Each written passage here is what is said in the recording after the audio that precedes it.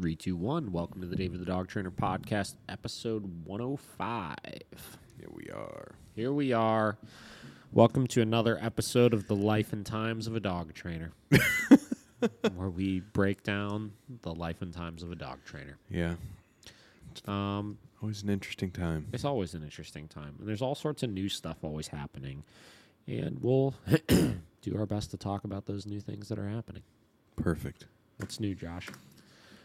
Busy bee, which is great for me, I guess. Yeah.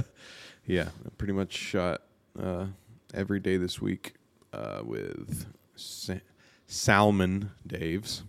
Not Sam and Daves. It's Salmon Daves. Salmon. Yeah. Remember American Idol? What was that girl's name? Callie Pickler, Yeah. I think. Was she the one that she always said salmon? Yeah, it's salmon. I like salmon. Yeah, she goes to Salmon Daves. Went over to Etta, and then also did... I really liked that place. I went there only one time. Only once? Only once. The coffee was pretty good, and their little sandwiches they had, 10 out of 10. I got this like egg white BLT or some shit. Oh, yeah. It's delicious.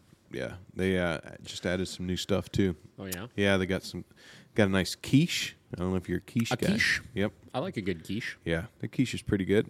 Added a couple new sandwiches, more like lunch kind of stuff, too, you know? So it's like a turkey sandwich, and then there's like a ham something. Yeah. And then they have a poached pear toast. That was really good. And you drizzle honey on it, so it's more for a sweet treat. But then I went to Bar 32 as well, and had a great time. I think you'll love their new menu. You guys will have to check it out this summer. We'll have to go check it out. Yeah. Maybe on like a Tuesday. Yeah. When there's nobody else there, you know? Yeah. I guess you could take that little private area they got in the back, you know? Just, Yeah. You know, I want to go over there. I want to be away from everybody. Yeah. I don't want to see anybody. Do you know who I am? I said I'm a dog training podcaster. Yeah. Dog training influencer. I'm a dog training podcast influencer. You better put that on your Instagram. That I am going to change it. That is my official title now.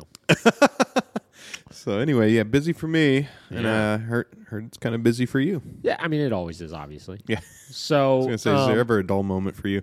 yeah, actually, so this is the interesting thing I feel like about like my schedule and everything is it's busy all the time, but it's like moderate. Like, and what I mean by that is like I'm not like 15 hours a day every fucking day. I usually, everybody always like, do you take a break? This, that, blah, blah, blah. Because like I go to the facility usually every day, right? I've been trying to force myself to take like one day off a week. But the thing is, like, I'm not working crazy long hours like I used to. Like I used to go in and literally work like fucking 10 to 12 hours. Yeah. Pretty much 7 days a week. And like I would get like pretty burnt out on that. I like going in. Like, if I can go in, like, 7 days a week for, like, 6 to 8 hours a day, like, that's good for me. Like, I feel like I could really maximize my time and not feel super, like, crunched or, like, burnt out. And if I need to flex it a little bit more and do a little more one day, a little less another day, it's no big deal, right?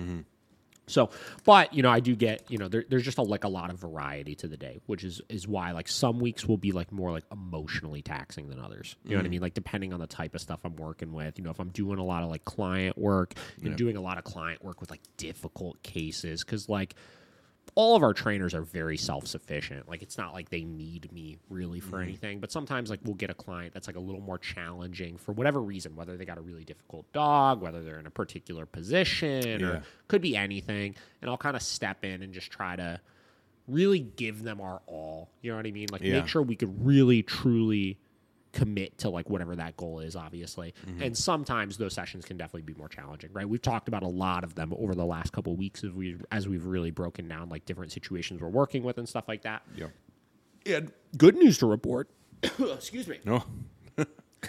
I feel Getting choked up. like I, like, coughed up pepper or something. Oh, God. It's weird. No. Good news to report. So our last session, or last podcast, we talked about two particular cases, right? One of which was a case involving the dog that just would, like, not stop having accidents, like, in the crate, right? Yeah. And that episode resonated very well with people. I mean, there's a lot of people out there, I guess, that are struggling with that kind of stuff. And I think that when it comes to potty training related things, some people have a really hard time like systematizing it like that, or whatever you want to call it, where they really like concretely break down this like exact schedule, right? Yeah, because most of this stuff, like, you know, dog training is an art to some extent. There's a lot of like, you know, do a little this, add a little flavor of this there, and stuff like that. But most things, if you want to stay really successful in dog training, can be broken down to setting yourself some really clear rules and parameters. No different than if you were to play a game, right? And just making sure you follow those rules and parameters. Yeah. And that eliminates so much of the guesswork behind dog training and makes it so much easier for people. So I think people really liked the like breakdown, particularly in this one. I feel like every time I tell this to people, it goes over their head, right? Or it went over their head before, and then they hear it, and it's like, whoa, like that. I never thought about it that way. Is the idea of like, if your dog is constantly peeing in the house or in the crate, it's likely, especially right after you already took them outside, it's likely because they still need to pee another time or two, right? Because they just drank too much water, right? Yeah. So I think that one, you know, a lot of people were like, oh, wow, that makes total sense. We're going to start doing the 20-minute timer, right? Anytime the dog guzzles the water, and do it like 2 times, you know? So that was cool. The dog that I was particularly talking about as we were talking about that, though, that I was saying, like, had, you know, 6 days of success per last time that we talked to them. We are now at, I think, 13 or 14 days of success. Ooh, let's go. Still accident free. And we're talking a dog that was literally shitting in its crate like 5 times a week. Oh, right? Like literally the most frustrating thing ever. I think we're kind of getting somewhere with it. Yeah. So that's cool. And this is what I tell everybody, man. We got to, and some people are going to listen to this and be like, 14 days, that's not very long. You know? And it's like, shut the fuck up. Yeah, right? Like, one day at a time. You know what I mean? Like, when you go from literally every day when you come home, you think there's going to be an accident, to 2 weeks where you haven't had one, that is a massive win. It's life-changing. Like literally a life-changing win. Like, I know, like, I've walked into my house before, and like, you know, when you walk into the house and you just you get that whiff. Yeah, that's what you said, yeah. Right? It's like, oh. I know the feeling. Right? I know how you could immediately go from being in the best mood ever to just every ounce of your body is just full of rage and anger. Oh, yeah. You know what I mean? Like, so I get that. So this is massive. Like, we're making some really good headway with it. And listen, there's going to be some setbacks along the process. You know what I mean? But the thing is, like, every time you go a day, 2 days, 3 days, 4 days, you're just building that muscle in the dog's head of like understanding, oh, I don't have to do this. You know, like, I could just wait a little longer. And we're building that routine of the dog finally starting to understand, oh, going outside is like an option. Yeah. Right?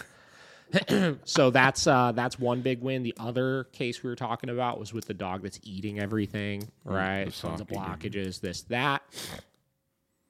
We had a session with that client a couple of days ago, and it was a really good session, right? And what I mean by that, we didn't even do any training, right? Because like at this point, like we talked about on the podcast, it's not a training issue. You know what I mean? And if for anybody that's looking for more context on both of these situations, just go to episode 104, and we talked like extensively about both of these cases. But it's funny. Somebody commented on something this morning, and I think it was the podcast clip of me talking about that, and they're like, "Oh, like working with clients like baffles me sometimes," or something like that, or I'm never not amazed by people not getting things, or something like that. It was kind of, I think, the way I interpreted it is it was kind of sort of like, oh, people just don't listen, right, or something like that, which I get, right? Like, there are definitely times where I'm like, damn, like, just listen to the things I tell you. You know what I mean? Like, that definitely happens from time to time.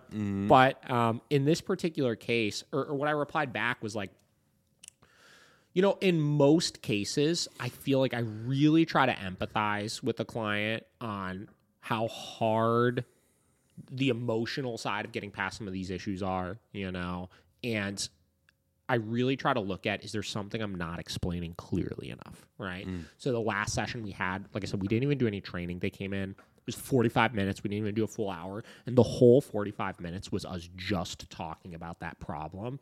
And you know, almost me just like putting on my listening ears, right? And just hearing and just asking questions and just getting to the bottom of what's stopping us from getting past this problem. Yeah. Right? And we were able to isolate a couple of really clear things. We were able to set up some protocols to make sure, one, it's not possible that the dog is going to be able to rehearse these behaviors.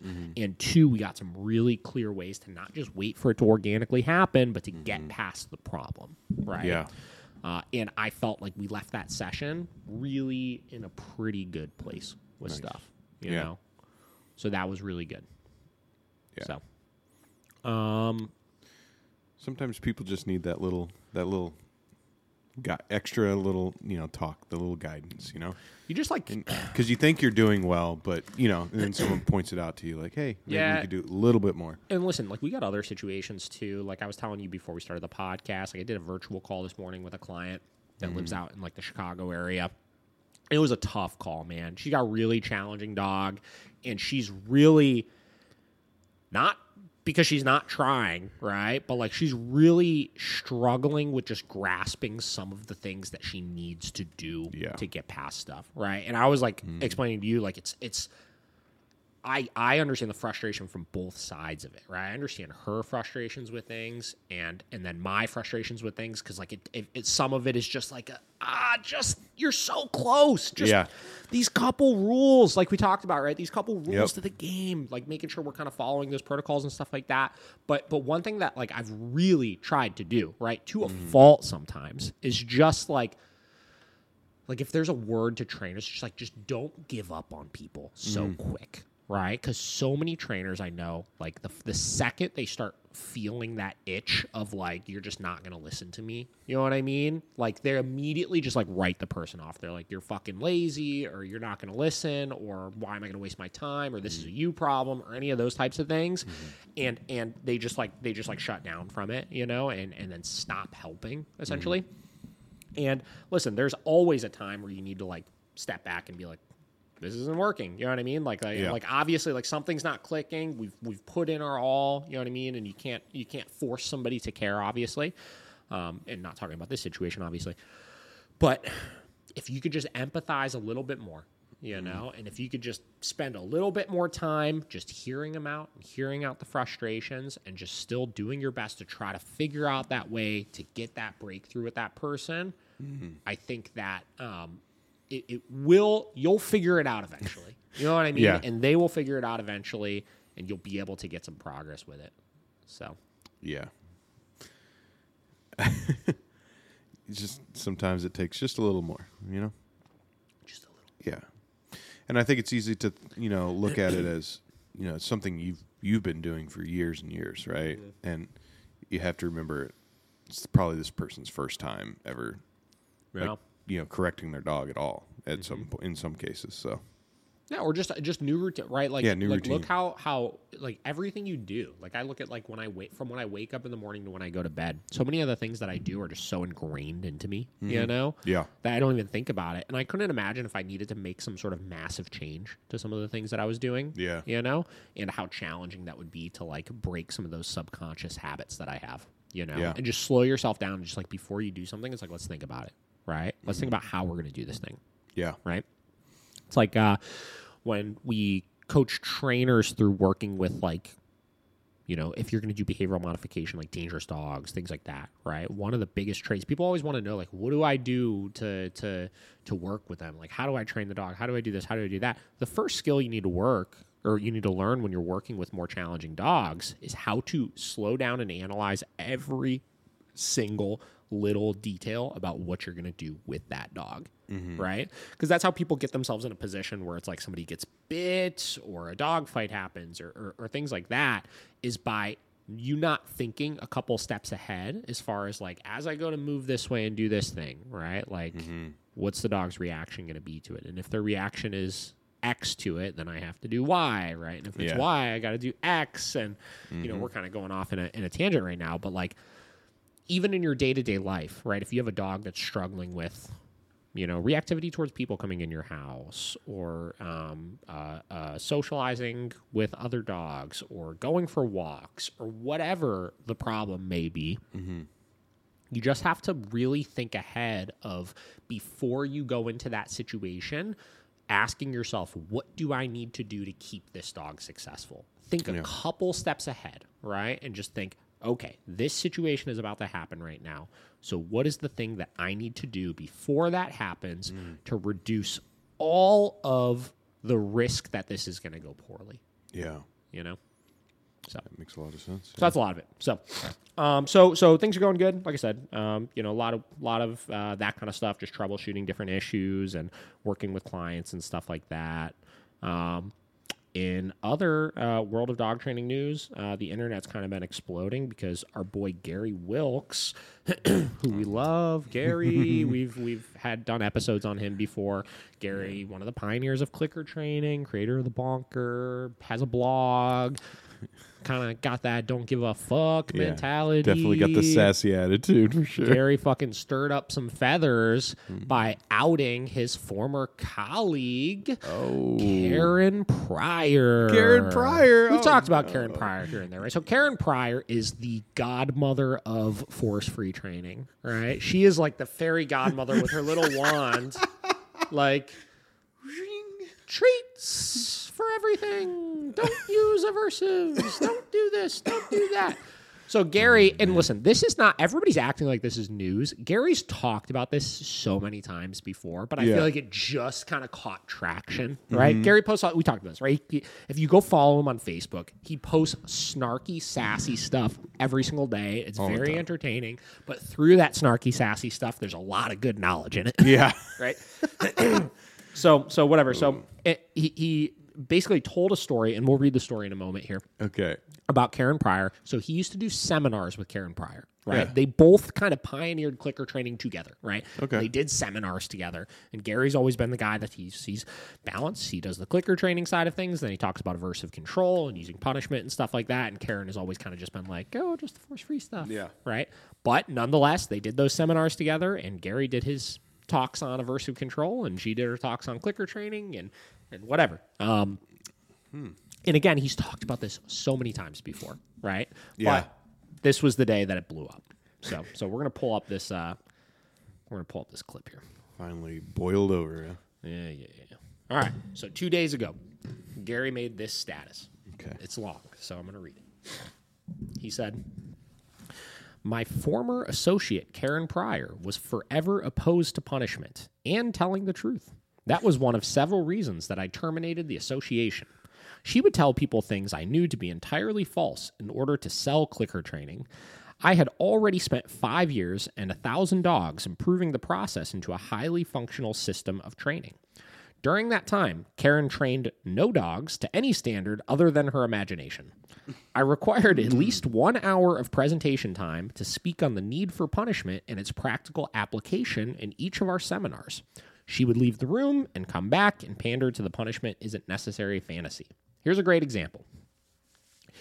Karen had a border terrier named Skookums. He was a good example of the breed, headstrong, scrappy, and territorial. The UPS guy wouldn't deliver to their house in the woods if Skookums was loose. Karen started her fantasy by saying that she could call her dog out of a dog fight. That's how she got started. It was completely untrue. Skookums would rove around the neighborhood, picking fights. It was a heavily wooded area, and ignoring any calls for him to come home. She stayed on call him out of a dog fight for about 2 seminars. Then she jumped it up to she could call him out of a coyote fight. And now for what really happened. One night, there was a great conflagration of canines in the woods. No barks, no snarls and screams. Skookums never came home. John Lindbergh, Karen's husband at the time, believed Skookums was killed by coyotes. I would guess the same. So Karen got a pup from a friend and client of mine. Her name was Twitchit. That became a very appropriate name because Karen installed invisible fence to keep the dog close to the house. She had a promo picture that she used for about 2 years with Twitchit in her arms, with the clear picture view of the black box of the shock device on her collar. Oops. To be honest, there was a certain justification to Karen's tall tales. She, like B.F. Skinner, studied English literature in college. That is the art of writing fiction. Boy, was she good at it. Her invention of credentials as a behavioral biologist were based on having fibbed to a professor at Columbia to audit his graduate-level classes.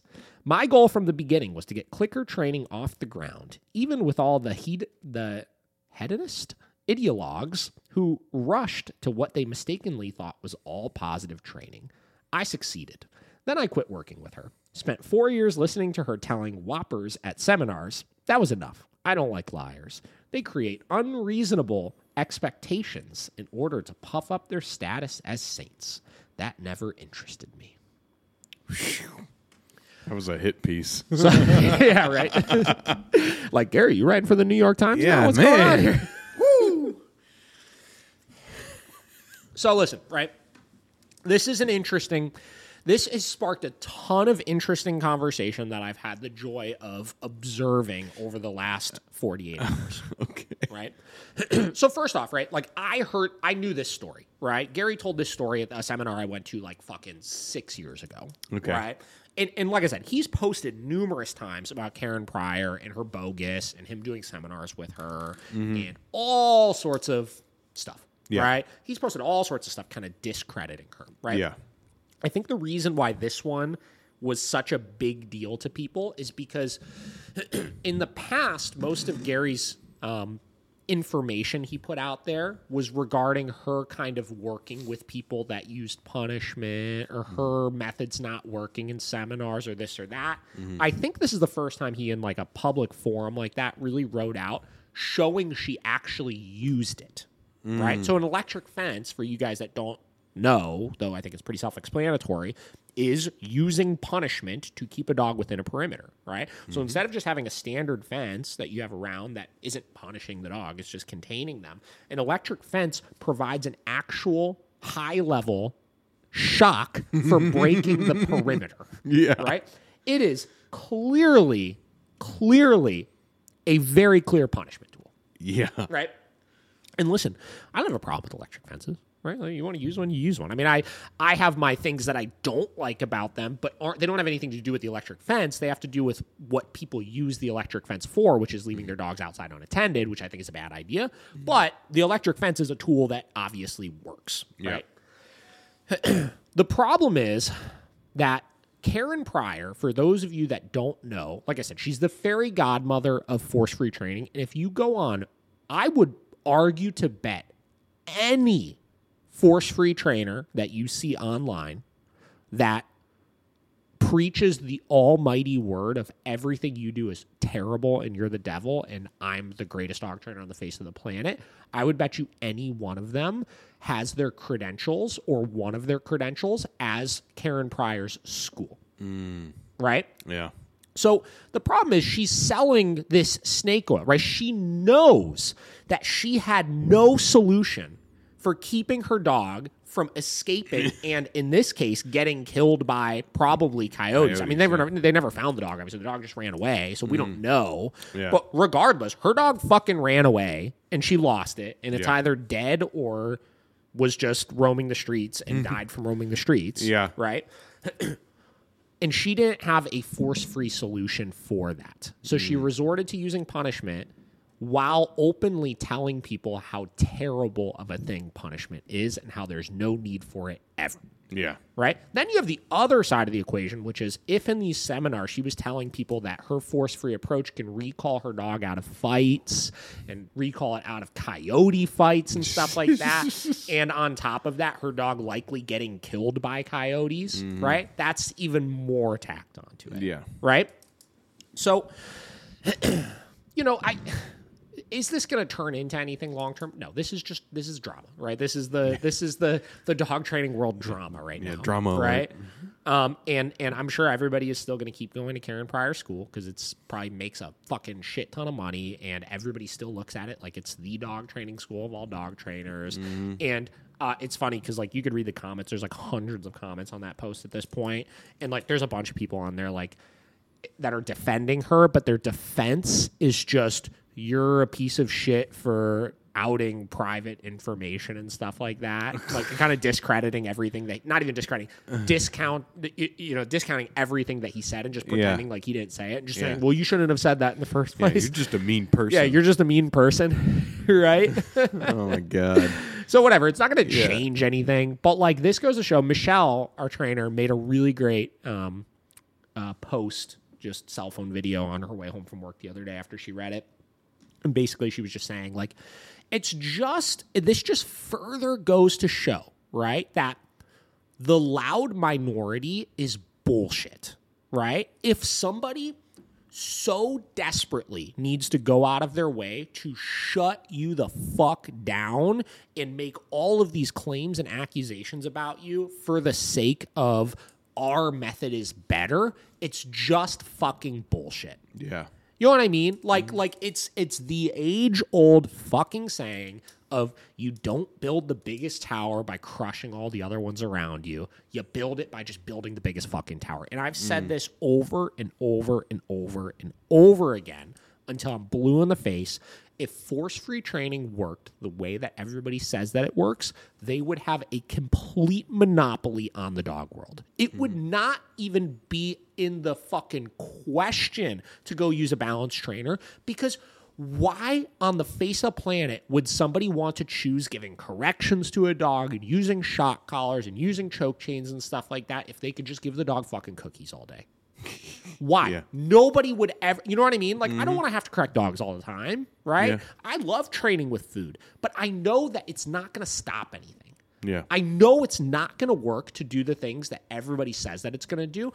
And literally to this day, you could go on YouTube and you could type in force-free behavioral modification before and after videos, and you will not find anything.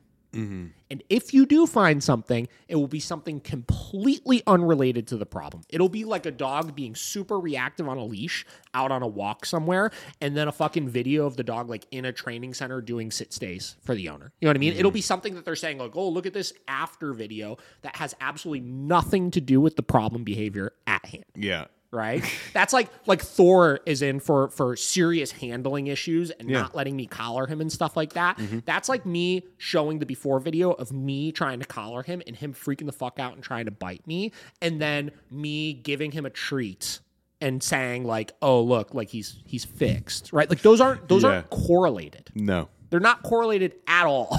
Not at all. So it's just fucking bullshit. And Michelle made another really great point also.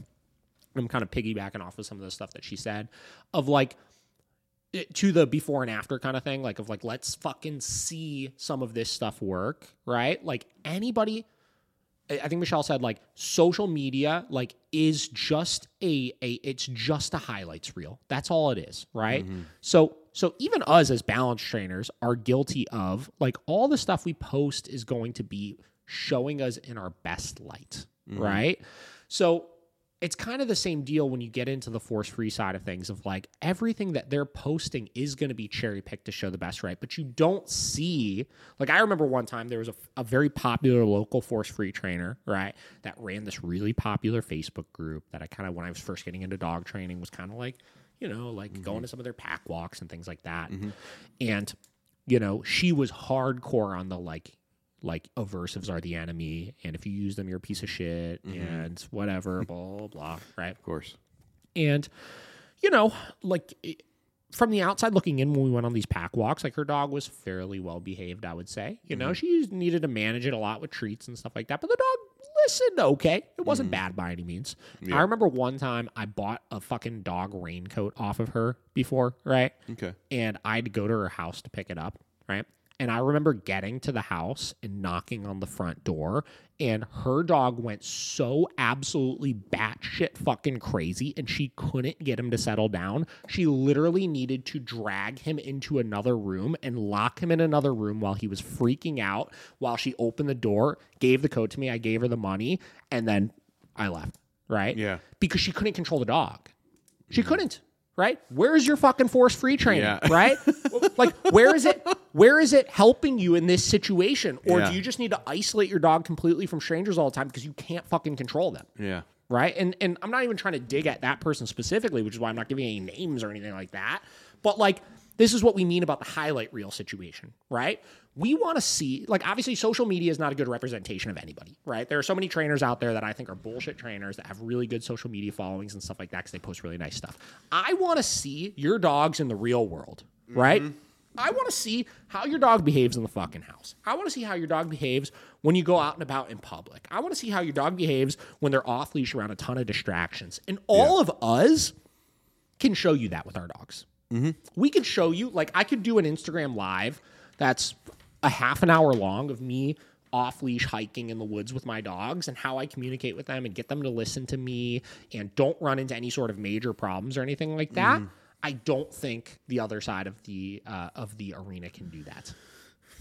Yeah. And that just goes to show, again, getting back to this Karen Pryor situation, that it's like, clearly she couldn't either in the real world outside of the seminars because she needed to resort to different techniques to keep her dog safe. It's true. And that's why we use them, to keep dogs safe. Case in point. It's like the off-leash dog situation. Everybody says, I hear this all the time. This fucking drives me crazy. Gotta hydrate. Yeah. Gotta hydrate. I hear this all the time.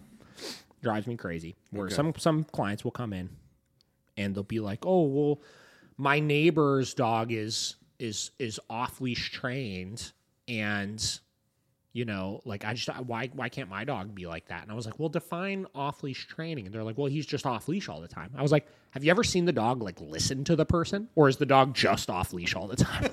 Because there's a big difference. I know for a fucking fact that every dog that I see that is off leash all the time, typically the owner has zero fucking control over that dog, right? Yeah, sure. So it's like, and even if the dog does come for a cookie sometimes or something like that, off leash training to me is like, people look at it as staple. Like, well, if you didn't have the e-collar on, is it really? Or if you have the e-collar on, is it really off leash trained and this and that? Off-leash training isn't about fucking showing off, right? Off-leash training is about giving the dog freedom to run and play and be a dog while having the safety of being able to 100% guarantee that your dog is not going to take off after something. Yeah. Which is why I could never imagine just going somewhere and letting my dogs off-leash without their e-collars on and like feeling comfortable or confident in doing that, because I know how easy it is for a squirrel to come out of nowhere or a deer to come out of nowhere and them see that thing and just get fucking, you know, razzled up in that moment and want to go after it. Yeah. You know, and it's like I know that I could stop that if that were to happen because they have their e-collars on, right? Yeah. So I don't know. So that's what's been going on with that, and it's frustrating. And here's the other frustrating thing about it, right? There's a couple of like really, really big. This I actually, it cracked me up at first, and then I actually got a little annoyed by it. There's a couple of really, really big name like TikTok trainers and stuff like that, like 2 million followers, that these guys have been so unbelievably outspoken about. Like, they're the ones that are also like, there's this movement in balance training of like trying to squash your opposition and balance training also, right? You're trying to be like the nicest balance trainer in the world and this and that. And the bonker has gotten so much scrutiny, mostly because Jeff Gellman like reintroduced it. And he had some videos go bananas viral, like millions and millions of views of like people calling him a dog abuser and all this stuff, right? And Gary created the bonker, right? I went to a seminar of his where he's bonking dogs left and right. He's fucking bonking everybody. He's bonking people. He's bonking dogs. He's bonking fucking everybody, right? Bonker, for those of you that don't know, is a cotton towel that you throw as a projectile at the dog. And there's, again, a lot of nuance to like, why is it so effective and this and that. We've talked about before, and we've faced scrutiny for. There's been a couple dogs we used it with that it was the magic tool. It literally solved all of the owner's fucking problems. Right, and we've caught so much flack from it also. But these same people that are trying to shut down people that like use bonkers and talk about, I would never do that, blah blah blah blah. You're so terrible, and look at this video of this dog abuser, and like using their massive followings to like target it as like a weapon and like weaponize it at somebody. Yeah, these same people now, one in particular I could think of, fucking Jonas Black. I'll name drop. Whatever. Punk ass dog trainer, I think is his fucking name on Instagram. Punk ass dog trainer? Dude, he's a real fucking piece of work. Whatever. So Jonas Black made this post the other day, and he's like, wow, this Karen Pryor stuff is so wild. Like, it just goes to show, you know, just how you know, everything they say is bullshit. And it's posted by Gary, and he like screenshots the post and like posts it in his fucking TikTok and stuff. And he's like, you know, I might not agree with everything Gary does, but like, he's a veteran of dog training, and we could all learn something from him. And and it's like, now that like they're like fighting the same cause, they're like best buddies, and like he's acting like he didn't try to, like, he's one of the fucking guys that like weaponizes his fucking following towards people that like he disagrees with, you know, for sure. And it's like, you're trying to tell me right now that you've never tried to literally ruin somebody's life over the fact that they used a bonker before, because like, I'm sure you have. Yeah. And now you're all like, oh, Gary, he's just like, he's such a smart guy. And I really appreciate that. Like, he made this post to share with all of you guys. And you know, I might not disagree, or I might not agree with everything, but like, blah, blah. It's like, just get the fuck out of here. Like, it just frustrates me, you know, like, I don't know. I don't even know if I have words for it. Yeah. It's just the chotchiness of like, oh, I feel like I'm so inclined to like make this judgment about like how much I disagree with something that you've done. And like, guys, Gary's like in his 70s. Mm-hmm. Like, he's been training dogs since before you were born, Jonas. Right? Like, yeah. Literally since before you're born, and you think you got some sort of leverage to be like, I disagree with the things that he's doing. Yeah. Fuck you. Like, are you kidding me? Like, I don't even know where to start. Yeah. It's just wild, man. Like, listen, like, if you don't like something somebody's doing, and listen, I've talked about this before, there's plenty of people that I don't like things that they're doing, right? Mm-hmm. But my logic behind why I don't like something that they're doing, it's not even that, like, I'm like, it's the thing that kills me is you cannot like something somebody's doing, mm-hmm. right? But just because you don't like it doesn't make it wrong. Yeah. Right? And I think a lot of people have gotten into this headspace of, when I don't like something, that means it's incorrect in some way. Yeah. Right? So it'd be a different story to say, like a lot of them are like, let's take the bonker, for example, right? They'll say the bonker is so terrible and it makes everything worse and this and that, which is not true, right? Mm-hmm. It's a tool that obviously works. Now, we could have the conversation of, is it maybe an overcorrection for some dogs? Sure. But does that still mean that it was wrong? No, not necessarily. Yeah. Right? So I don't know, man. It's just been funny as I like watch all this kind of stuff. Like, and this is the hard thing about, like, you know, when you start getting into these like levels of like social media fame, it's just like, you got to be real careful with some of the shit that you say, because it's like, you could if you get into this boat where you start weaponizing and like going after certain people, right? You real quickly can start looking like a hypocrite with stuff. Mm-hmm. You know? Yeah. So I don't know. Especially if you're against the bonker and then you say Gary's the greatest. I was cracking up at that. He wasn't saying he was the greatest, obviously, but like, just like, oh, there's just so much you could learn from him. Yeah. And he's not the only one. There's been a lot of people that I've seen posting this article that I look at them, and there's another one in particular. Again, I won't name drop anymore here, but there was another one in particular I saw that reposted it that came after me real hard over fucking nothing one time, right? Came at me real fucking hard over a video I posted about correcting a dog with an e-collar or something, and talking about how fucking terrible I was over it, right? And this person's reposting Gary's fucking thing also. Like, they wouldn't have, if it was anybody else on the face of the planet, like, tried to repost a video of him fucking bonking a dog and like act like it's the most terrible abusive thing in the world. You should tag them in like a TikTok and just have it like an old video of Gary just bonk. Wild, man. Why didn't you share this, huh? Yeah. You seem to be being selective over the things that you're putting on your social media channel. Yeah, that's why, like you said, you can't believe everything on socials. All this to go, just don't believe everything you see on the internet.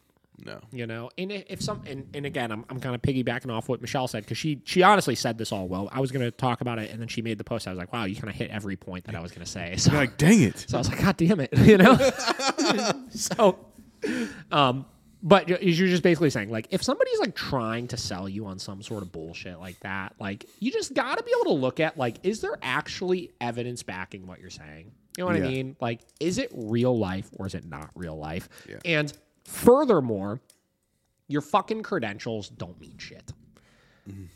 This is just another example, because everybody has the Karen Pryor credentials. There's 17 of them that you can go and fucking get off of her school and spend fucking $27 million,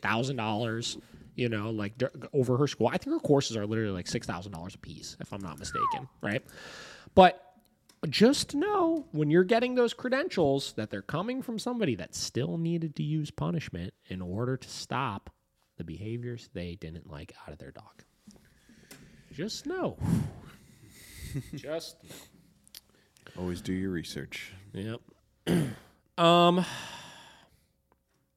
I think that's about it. I think I had one. Yeah, okay. So we'll just piggyback and continue riding along here on just like things, right? And we'll talk about this comment that I got an hour ago on Instagram. Okay. So we've been posting, going back to social media, right? And we're trying to make sure this message doesn't get, we need to post the highlights, right? But we also need to make sure we're continuing to educate people on what training is and what training isn't, right? Exactly. So this person commented, if only there were more training facilities like yours to help shelter dogs that are dying every day in California. Listen, I appreciate the support. I don't know who this person is, but they've been following along with Thor's progress, obviously, and he's making unbelievable strides, right? Like, the dog is doing so freaking good. Little hiccups here and there, nothing major. I feel very confident with this dog. I feel very confident that he's going to continue to progress over the rest of his stay here, and that as long as his owner follows our direction, he's going to do fine at home, right? Yep. But unfortunately, this is not how this works, right? Because this comment implies that we are, as we've talked about, fixing dogs, right? That if this were a shelter dog, that after he did our training, he would be like how he is for me with everybody. Yeah. It ain't true. Nah. It don't work that way. Thor is a dog. If, let's say hypothetically, Thor finishes his training, he does fine with me, he does good with the staff at the facility, right? Et cetera, et cetera. And I were to take him, let's say he was a shelter dog, and I were to give him to you, Josh, right? Oh boy. And let's say you didn't know anything about dog training. You didn't know how to use an e-collar. You didn't know how to reward a dog for anything, right? I'd give him to you. You would get bit within 3 hours. Probably. Like literally, like you would get bit within 3 hours and then you would return him immediately to me, and then he would have to get put down. Yeah. Sorry. Right? Didn't work out. So here's the thing, right? So I say this because training doesn't fix dogs. I'm going to say this in every fucking podcast episode. This is going to be like my motto we close the episodes out with, right? Training doesn't fix dogs. Training teaches you how to understand the dog that you have and establish the communication to provide what the dog needs to be successful. Yes. That is what training is, right? That is what it is. That is what it is. So thank you so much for the support, commenter. Yeah. But unfortunately, it wouldn't help that situation, right? Which leads to the last conversation here, which I've been meaning to make a video about this, but I haven't, right? Okay. I haven't yet just because I keep forgetting, I think, right? So obviously, when working with aggressive dogs, the conversation comes up from time to time of, this dog is too much for me, and I can't keep this dog, right? I don't want the responsibility of it. It causes me too much stress. It's too much work, whatever, right? Okay. Whatever the reasons are. And everybody goes, I'm going to rehome the dog. To which I always tell everybody, you cannot rehome a dog with aggression issues. When I say you cannot, you can physically do it, but under 99.9% of circumstances, it will not go well. Somebody will get hurt, and the dog will just get put down anyways, right? So let me put this into perspective for you guys when it comes to rehoming aggressive dogs. And this is why when shelters contact me and have dogs that have bite records that aren't like blatantly stupid things that somebody did that resulted in it. Like actual, just the dog bit you over something that they probably should not have bit you over, right? When shelters contact me about that, I tell them, I can't help you. I can't. It's not ethically safe to do so. Or I should say, it's not ethically responsible, nor is it safe to do so, right? And there's liability on that. You're rehoming dogs that are bites, right? That are bite risks, Exactly. right? So here's how I put it in perspective for people, right? And this is going to be short and sweet, to the point. So what you're saying when you say that, right? And this is going to sound maybe a little harsh, but it's just the way it is, right? You trying to make sure I'm still in the frame? Yeah. I'm just getting a little too comfortable over here. All right. There we go. A little bit better. What you're saying is I love this dog. Because most of these people have had this dog for years. Yeah. Right? I love this dog. It's a member of my family. They're probably very sweet to you 75% of the time. You know what I mean? Like, I really, really care about this dog. But this dog is too difficult for me. I cannot control this dog, and it's too safe to override how much I love this dog. Yeah. Or it's too unsafe to override how much I love this dog. Right? So what I'm going to do is I'm going to give this dog to somebody that does not love this dog at all. Frankly, they want to love the dog, but they have no relationship with the dog. No. It's some random dog coming into their house that they're still not going to be able to control. That is now going to be in a really stressful situation because it's a total change, which is going to amplify their aggressive behaviors and is still going to be too unsafe. And now it's definitely going to be too unsafe for this person to be able to safely have. Yeah.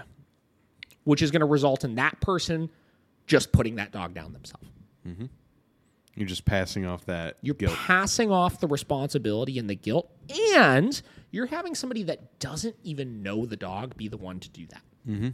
I know if I were in that situation, I know for a fact that I would want to be the one. If I love and care about that dog, I would want to be the one that does that.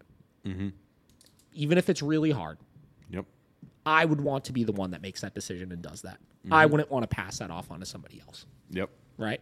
Especially knowing the probability of it happening if I try to rehome the dog is so high. Yeah. So again, that's kind of the harsh reality of you have to look at it from that perspective. That is what rehoming a dog with aggression issues is. That is the breakdown of what's really happening. Yeah.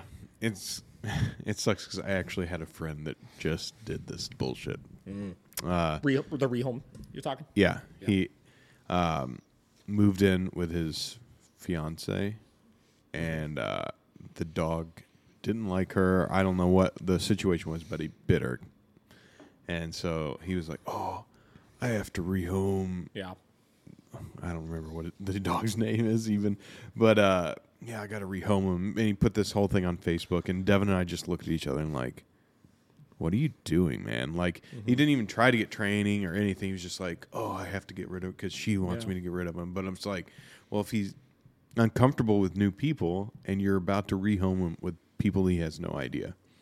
And I guess he did it, and I don't know how it went, but obviously, it's the same thing. I mean, listen, like I've had clients that I had that conversation with that still chose to rehome the dog.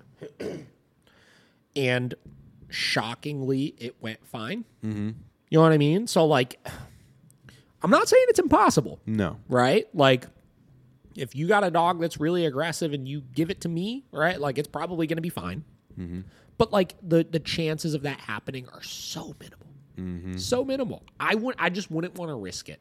Yeah, exactly. You know, I really wouldn't want to risk it. And then most people are just not looking for a project. When you go and adopt a dog, you're not looking for a project. Yeah.